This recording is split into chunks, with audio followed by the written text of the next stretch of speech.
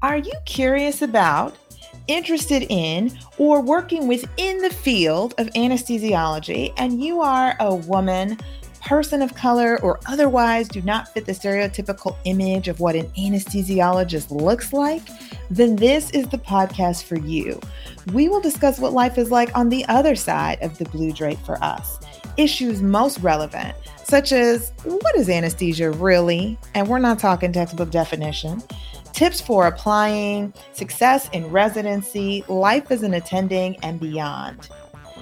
Join us each week as we take a dive into this rich and often misunderstood field. This is your host, Dr. Alicia Peterson, and welcome to SIVO Sisters.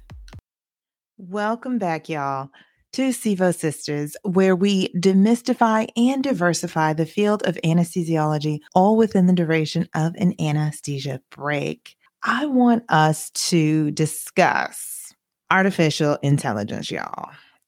Everybody is really hyped up about this, excited. Some people are really concerned and threatened about the longevity of their careers. I mean, we all worked so hard, studied for so long. Could artificial intelligence replace you? The short answer, no, absolutely not. With this episode, I hope to illuminate for you how AI would be used in the perioperative arena. What could be coming down the pike for us moving forward as we integrate this modality into our workflows?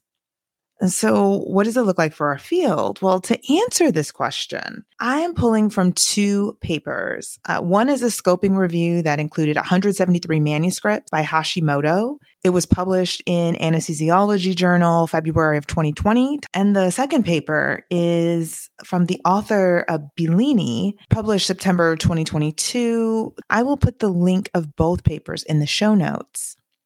And we're going to divide this episode into 6 themes as to how AI would be applied in the perioperative setting. Let's go in order. The preoperative arena first.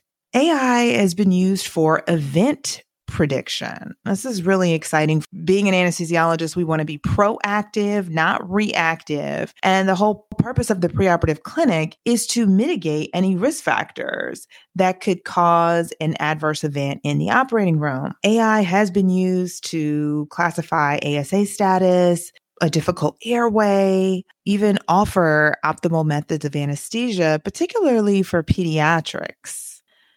Intraoperatively, we see AI used in a few ways.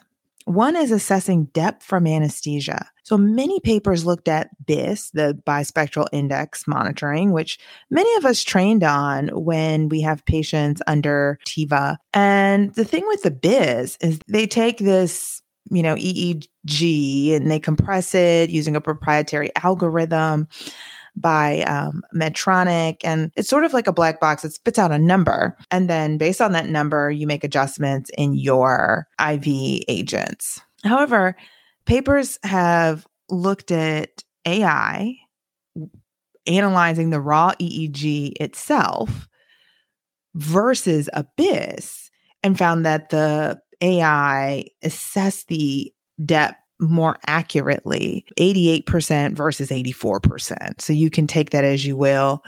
I think in real time, I predict it'll make suggestions to us to either increase or decrease the amount of volatile or IV anesthetics, with us having the ability to accept or reject the suggestion as we deem clinically necessary. Let's be honest, many of us practicing in the real world may not have access to a BIS, may not even use a BIS because perhaps you just don't use paralytic because you're like, hey, if the patient's aware, they're most likely going to move. And I'll allow myself to see them moving by not paralyzing them. Maybe you run your IV agents deep enough so that you're confident that they're not aware. Either way, AI has been used to decrease the risk of intraoperative awareness, which right now the rate is 0.1%. Intraoperatively, AI has been used to control anesthesia delivery.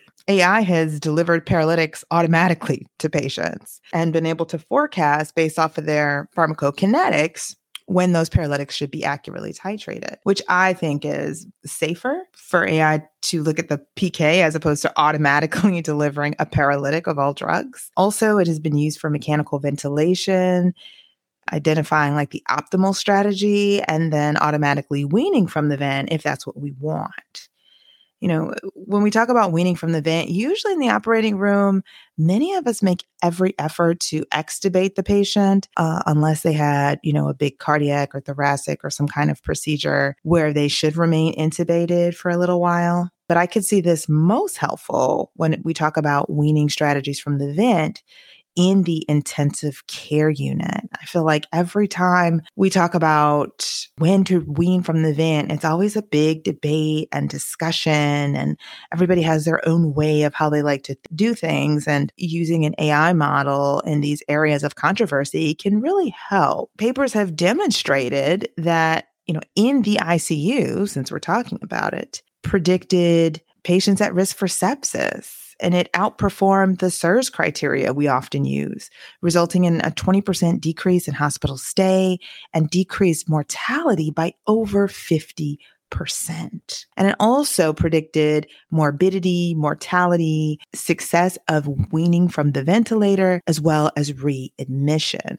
Now, I want to put a little asterisk here because in this space and time of corporatized medicine, I can see that if AI spits out that, this patient could be high risk or this patient, has high readmission rates and what have you, it could be a reason for an ICU to reject a patient or want to have a patient transferred if they deem that patient to be one that would require more of their resources and they're not going to get a good return with caring for that patient. I could see these models being used to not enhance patient care, but actually see this being an ethical issue if we're not careful moving forward. Now, what else do we see within the operating room and even outside of the operating room with AI? Ultrasound guidance.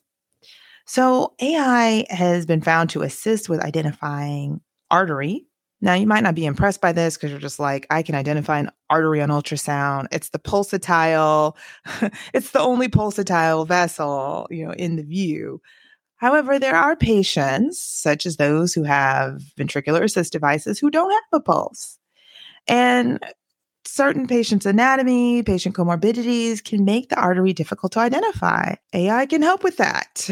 Also, it has helped with epidural placement, accurately identify vertebral spaces at the lumbar level 95% of the time. And as our population gets larger and larger, I can certainly see this being a big assist for us. Now, fifth, pain management. Here is where the use of AI, I think, is a bit controversial as well. Nociception is not pain. Nociception is not pain. Nociception is a type of sensation that detects extremes of temperature, mechanical and chemical signals, but it is not pain. Pain is mediated by the brain and it involves body, mind, and social factors. So just because AI perhaps for a patient, didn't identify that there is a nociceptive input, that does not mean that when the patient says they have pain, we ignore it or blow it off. If a patient says they have pain, period, point blank. So we really have to be careful in how this is used, and we're not diminishing patient care. AI has been used to analyze the EEG to predict who could respond to opioid therapy for acute pain, but the accuracy here is only like 65%.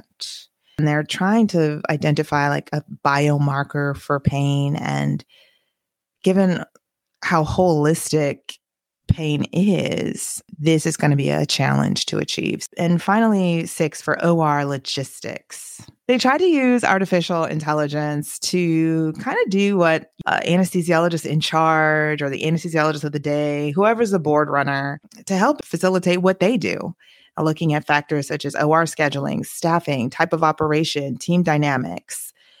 but the model accuracy has been 60% or less. And the paper that they looked at that used AI for this, they did it within a simulated perioperative environment using mannequins. So, given that it was fed from the theoretical setting, and then they tried to apply it to a real life setting, I can see why the modeling didn't fit. To see if AI really can be used to facilitate perioperative efficiency, we need real patients, real data in real time. To recap those 6 themes of how AI could be applied, 1 is event prediction. 2, assessing the depth of anesthesia. 3, control of anesthesia delivery. 4, ultrasound guidance.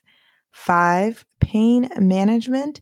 And 6, OR logistics. As we work to improve efficiency, enhance patient safety, and eliminate racial disparities, we have to ask the question, what is the data that AI is being fed? We always have to go back and question, what is it basing its recommendations on? Is it being fed data from the real world or a simulated world? Is it being fed mainly data from white males? Because if it is, then it'll continue to maintain health disparities for women and people of color. And again, we have to be careful using AI for pain because what it's detecting is nociception, and nociception does not equal pain.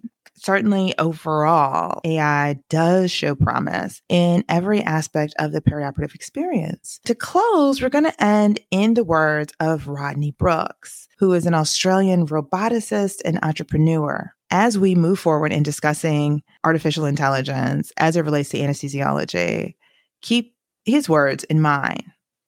Artificial intelligence is a tool and not a threat. I hope you enjoyed this episode of Sivo Sisters. If you love this episode as much as I did, head on over and rate and subscribe so you don't miss out. New episodes drop every week on a Monday because we all can use a little something to get us through the week. Am I right? I'd love to hear more from you on the topics that you want to hear. So let me know in the comments. This is Dr. Peterson signing off. See you next time.